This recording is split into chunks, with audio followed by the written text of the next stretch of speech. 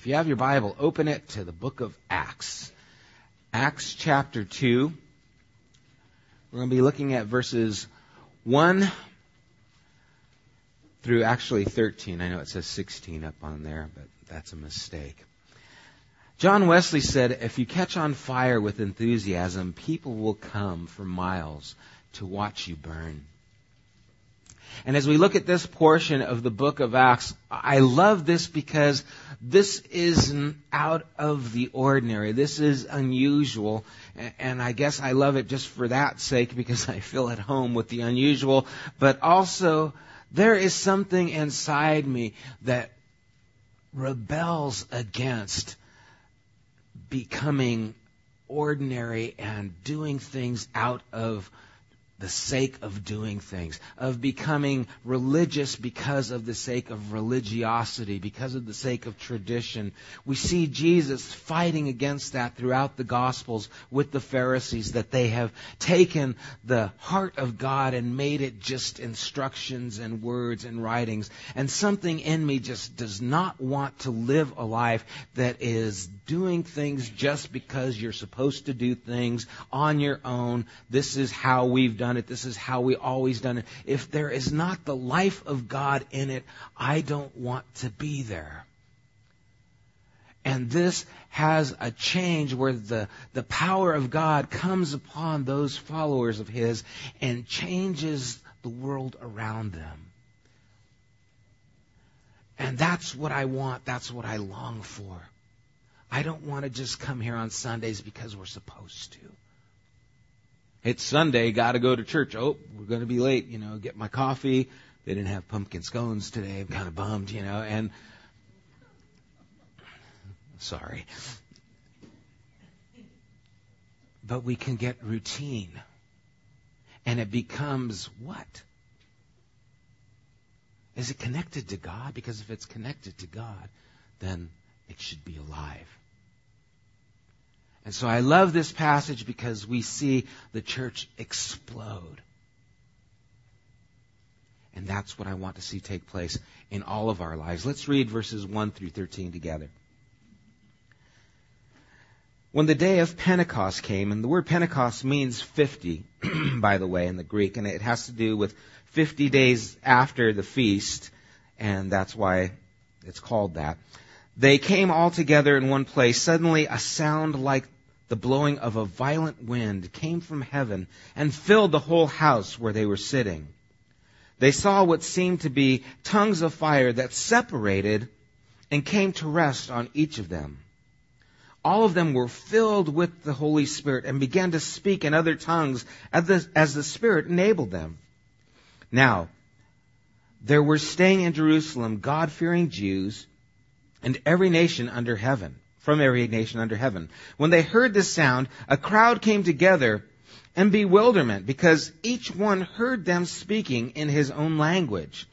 Utterly amazed, they asked, "Are not all these men who are speaking Galileans? Then how is it that each of us hears them in his own native language?"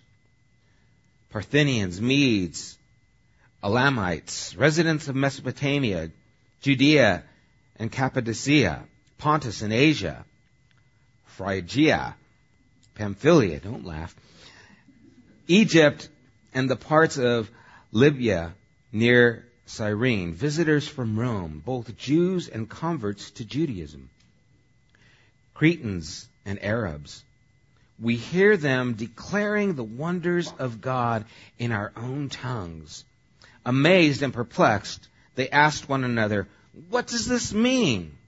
Some, however, made fun of them and said, "They have had too much wine." We're going to stop right there. First thing we see taking place is they are gathered together, and we talked a little bit about this Sunday and more Wednesday night about them waiting on the Lord, waiting for what Jesus had promised was going to happen. And then what we see here is we see that there is this sound of wind that just comes. And I love the way it says blowing of a violent wind. It's actually kind of like a tornado just shook this place. They heard this noise. It couldn't be denied. And it was violent. One of the words that is used there is actually a violent wind. I know the King James, it'll say a rushing wind, but the word and the actual meaning is, it was like violent sounding. And I don't know, when you think of violence, you don't think necessarily, oh, that's nice. You think violent is like, oh gosh, have you ever been in a windstorm or a tornado or a hurricane, something like that? I haven't, but I've seen pictures and I've seen videos, and it's tremendous. And it's frightening. My son, living in Texas, was telling about the recent hurricane, and he was up above San Antonio, but it still knocked trees over, and it took the power out, and it was just earth shaking, and it was noisy. And we see here that the word for wind is actually the same word that is used for spirit. It's pneuma. And we see in John chapter 3, verses 5 through 8, that Jesus said, I tell you the truth, no one can enter the kingdom of God unless he is born of water and the Spirit. There's that word pneuma. Flesh gives birth to flesh, but the Spirit gives birth to spirit. You should not be surprised at my saying you must be born again. The wind blows wherever it pleases. You hear its sound, but you cannot tell where it comes from or where it goes. So it is with everyone who is born of the Spirit. And again, the word pneuma is used for both spirit and wind. And so we see the wind, symbolic of the Holy Spirit, comes down here and starts blowing through. And then we also see that fire came down and separated and hovered over each of them like tongues of fire. And fire is again symbolic in who it represents. In Deuteronomy chapter 4, verse 24, it says, for the Lord your God is a consuming fire. We know that there was a pillar of fire that was representing the presence of God that was there for the children of Israel as they were in the wilderness wandering. And then when the Lord gave the law and the commandments to Moses in Exodus 19, verse 17, it says, then Moses led the people out of the camp to meet with God, and they stood at the foot of the mountain. Mount Sinai was covered with smoke because the Lord descended on it in fire. The smoke billowed up from it like smoke from a furnace. The whole mountain trembled violently. There's that word violently again. You see, this is very symbolic, and the people who were there, the Jewish people, and Luke accounting these things, is making reference to the wind and fire because they are very symbolic. There's no misunderstanding what these things are talking about. This is talking about the Spirit of God and God Himself descending. And now, just as God had descended upon Mount Sinai and given instruction to His people, God was now descending on His people, not a mountain. And remember what Jeremiah talks about the new covenant that is being put in our hearts. That's what's being established here. God is not descending with fire upon a mountain to give the law to the people. God is descending upon His people by His Holy Spirit. And now engraving His law within their hearts and minds. This is evidence of, a testimony of the new work that God was doing upon His people. There's an account that's been rehearsed and recorded of Thomas Aquinas walking through the Vatican with one of the popes there. And the Pope was showing all the splendor and wealth that was there that they had accumulated in the Vatican. And he said to Thomas, well, Thomas, I guess we can no longer say, silver and gold have I none, as they looked at the splendor and the wealth that was around him. And Thomas Aquinas looked at the Pope and said, but neither can we say, in the name of Jesus Christ, rise up and walk. And the Pope understood what that meant. It is very natural for us to take things and to reduce them, the things of God, and reduce them to things of men. But there is something that is violent and unnerving about the power of God that shakes people and changes them. And that is a frightening thing. But that is what we desire, because it is not about us just doing things. It's about God doing things in us and through us.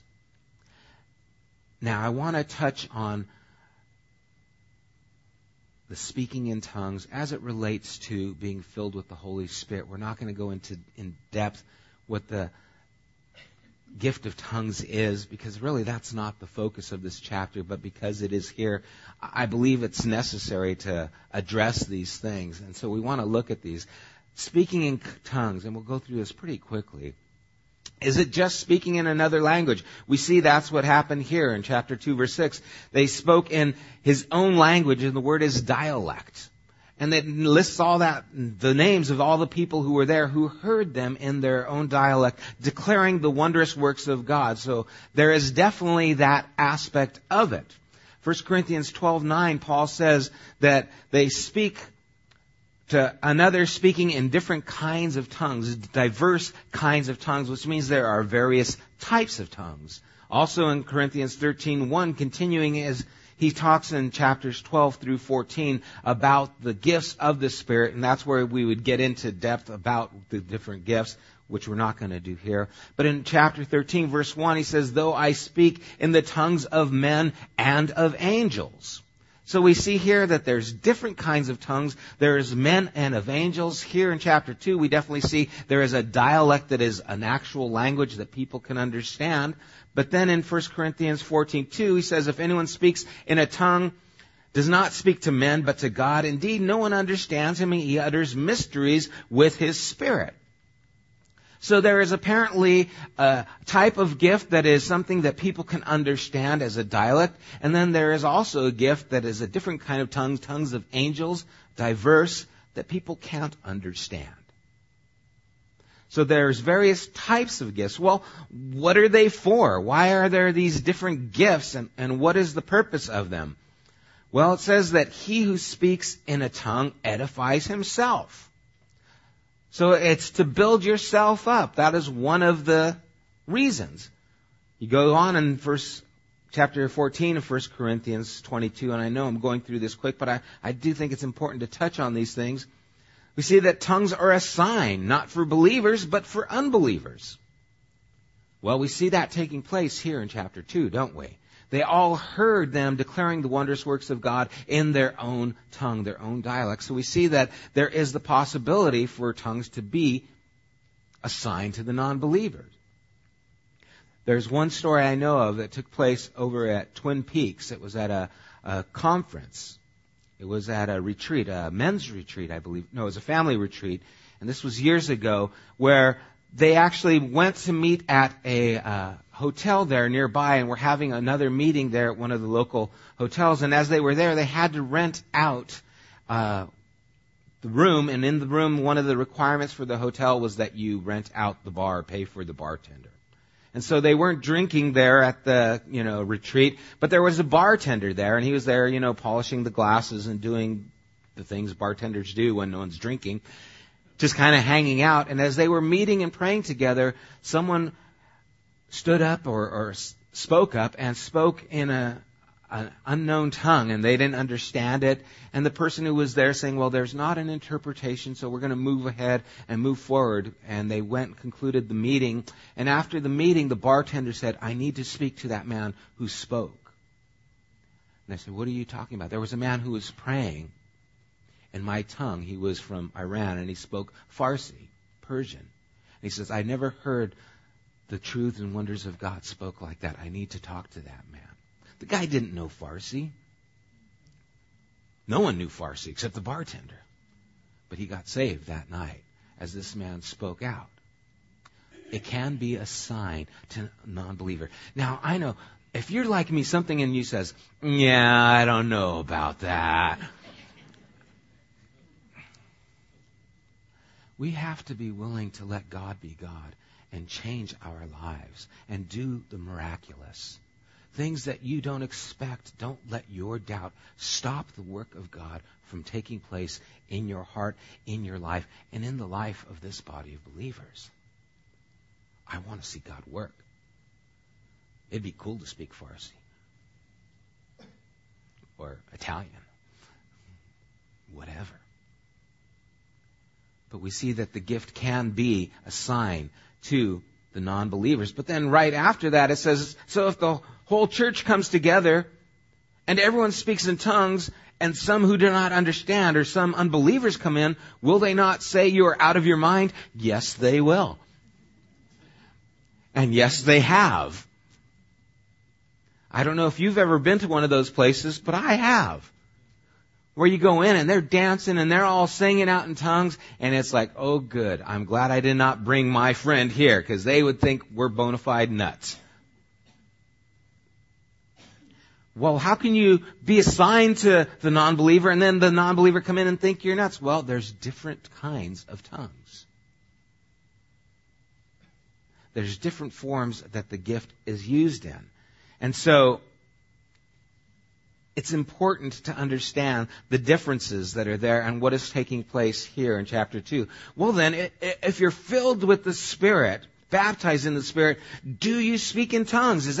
What's the evidence of speaking in tongues? Well, it is here, and also in Acts chapter 10, verse 46, and Acts chapter 19, verse 6.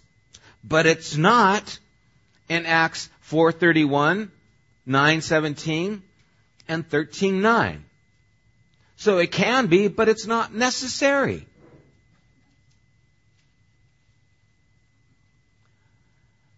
There are some people who say, if you're filled with the Spirit, you need to speak in tongues. Well, that's not the account throughout the book of Acts.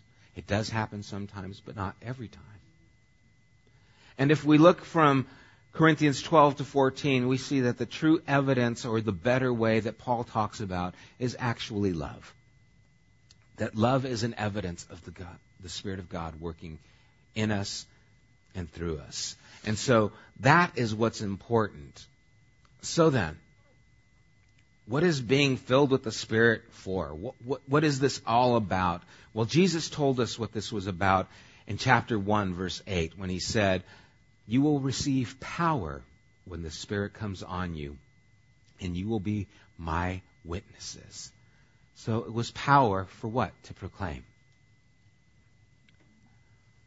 The purpose for the baptism of the Spirit is power to proclaim. I've got this can of shaving cream in my shower. It's Barbasol, and it's the jumbo size. Now, I've also got this other can. It's the Edge, the gel kind. And I got it because I knew I was going to run out of this one, so I got the other one. And, the gel one's kind of cool. I like the way it fills and then turns into, cream. I think that's a pretty cool thing. There's a point, don't worry. But when there stops being a point, let me know, okay? Because then it's time to stop this, okay? This can of shaving cream, a couple of weeks ago, it started losing the pressure.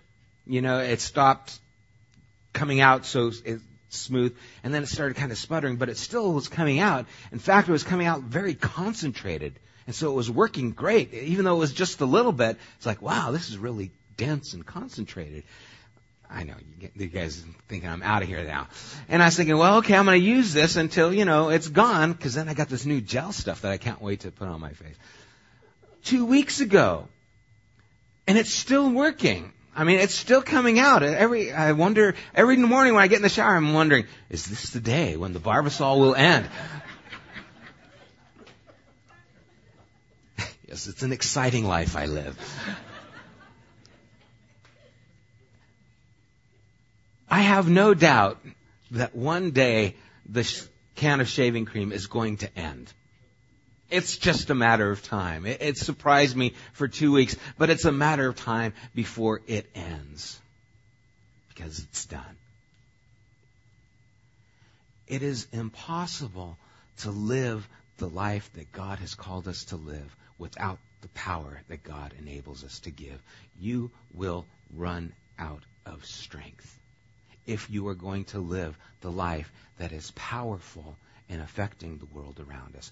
You and I do not have the strength. We will, like that can of Barbasol, last as long as we can, and we'll put our best effort, and we'll do as much as we can, and we'll muscle up, and we'll be vigilant and as powerful as we can, but eventually we will run out of strength unless we are empowered and filled with the Spirit of God.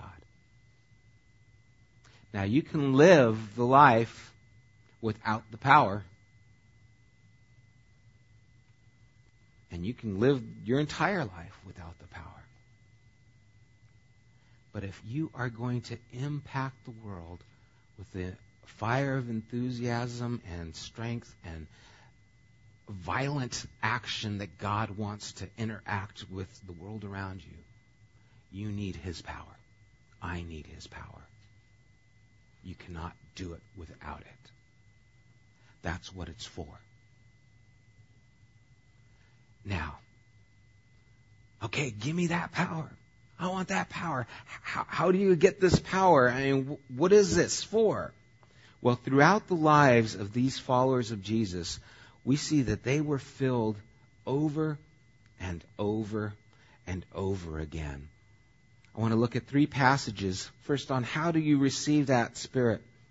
How do you receive that power? Jesus said in Luke 11:13, and the context was asking of God, asking, knocking, seeking. If you then, though you are evil, know how to give good gifts to your children, how much more will your Father in heaven give the Holy Spirit to those who ask Him? You need to ask. You need to ask. They waited on the Lord for the promise to come. You need to wait and you need to ask. Jesus also said in Luke 12, when you are brought before the synagogues, rulers, and authorities, do not worry about how you will defend yourselves or what you will say, for the Holy Spirit will teach you at that time what you should say. Don't you need that? Don't you want that kind of ability? God, I need to know what to say at the time when I'm there. The Holy Spirit can do that. In fact, we're going to look at an account where He did do that in the disciples, and we're going to turn there quickly to Acts chapter 4, verse 29. Now remember, this is after Pentecost. We're in chapter 4 now. So we're 2 chapters later. However much time is in between those 2 chapters. I didn't look it up. But we're after Pentecost, and we see, starting in verse 29, they were presented before the Jewish court, and they were wondering what to do with them, because they were continuing to talk about Jesus, and so they threatened them. And in verse 29 it says, now Lord, as they're praying together after they've been just threatened, they said, Lord, consider their threats and enable your servants to speak your word with great boldness. Stretch out your hand to heal and perform miraculous signs and wonders through the name of Jesus, your holy servant Jesus. After they prayed, the place where they were meeting was shaken, and they were all filled with the Holy Spirit. Here it does. It happens again. And what happens? And they spoke the word of God boldly. That's what they just prayed for. There was a time when they were threatened, when they were put in the corner, they gathered together and they prayed. They asked. And they said, God, you've heard the threats. Don't let the threats stop your work in our lives. Give us boldness to be able to share that signs would be done, wonders through the name of your holy servant Jesus. And again, the place was shaken. And we see this happen throughout their lives. They are filled with the Spirit, they are empowered, and they do the work of God. Do not think that we are any different, where we can get by with just filling up once. We need to fill up over and over and over again. And I love their prayer that they would do miraculous signs and wonders through the name of your holy servant Jesus. Lord, give us the ability to do miraculous things through the name of your Son Jesus. When's the last time you prayed that? God, let me do miraculous things through the name of your Son Jesus. God, may your your glory be seen, and may you use us to help that be seen. Where is that power in our prayer? Where is that vision? Or is our prayer just, Lord, we just want to stay safe.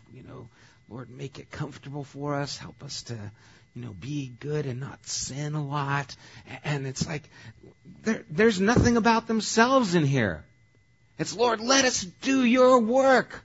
They're leaning into the wind, just saying, God, I'm going to move forward. Empower me to do more.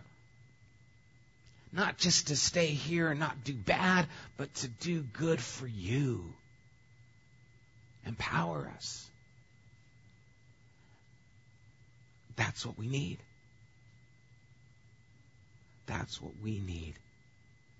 We need to be empowered over and over and over again to make an effect on the world around us for Jesus' sake.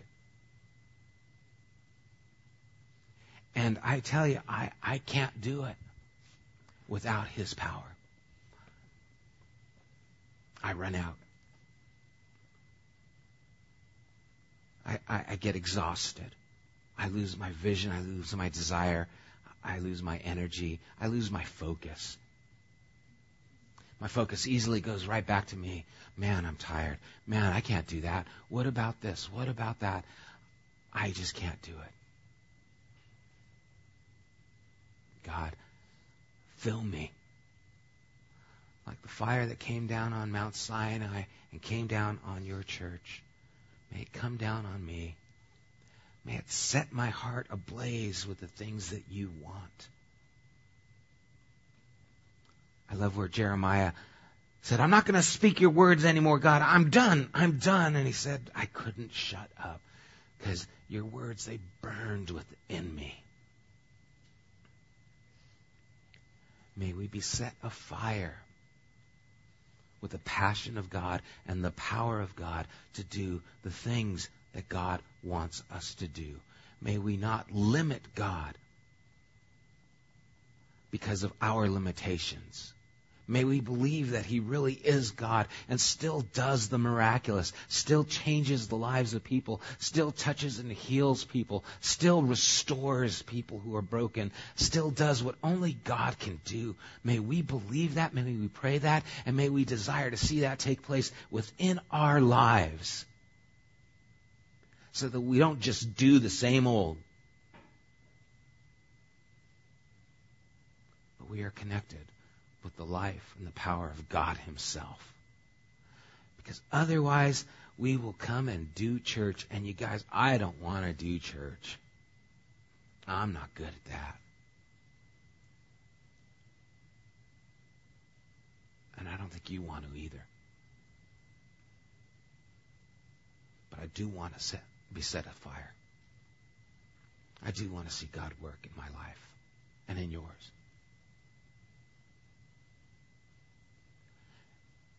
And we're going to stop here, and there is so much. This chapter goes on, and the first sermon that is given by Peter, and all of a sudden the church goes from 120 in this upper room to 3,000.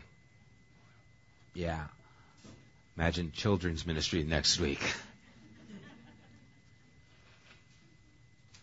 Just turns things upside down.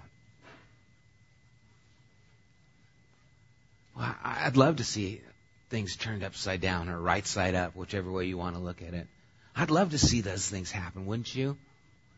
It's not going to happen unless we are empowered with the power that God gives to do the things that God does in our lives. And for that, we need to wait on Him, we need to ask Him, and we need to seek Him for that to take place in our lives. Because it is available to those who have faith in Him. It is available to you here this morning, to me here this morning. Do you want it? Ask for it. Well, what's going to happen? I don't know. Will I speak in tongues? Maybe. Maybe not. But you do need the power. God's not going to make you wig out and do something weird. He's going to empower you for service, power to proclaim. And that's what we need. Let's pray.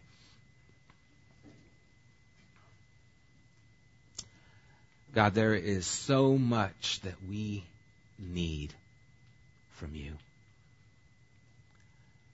And we want that this morning. Lord, you know each of our hearts here. You know where we're at. You know the areas of our weakness. You know the areas of our fatigue. But you also know the ability, if we will be empowered by you, of each one of us here. And Lord, you desire to do more in us than we could imagine. If we would wait upon you, if we would ask you, if we would desire your work within us, if we would cry out like they did, Lord, give us the boldness to do wondrous things in your Son Jesus' name. If we would cry that out, God, you would hear that cry and you would answer. And so, God, right now, I cry out. And I pray you would fill me. God, I'd freak out if this place was shaken and the wind came, but I would welcome it. And I do pray you would shake our lives up. Father, it is a violent thing that takes place when you fall upon an individual. You change us dramatically. Change me dramatically, God.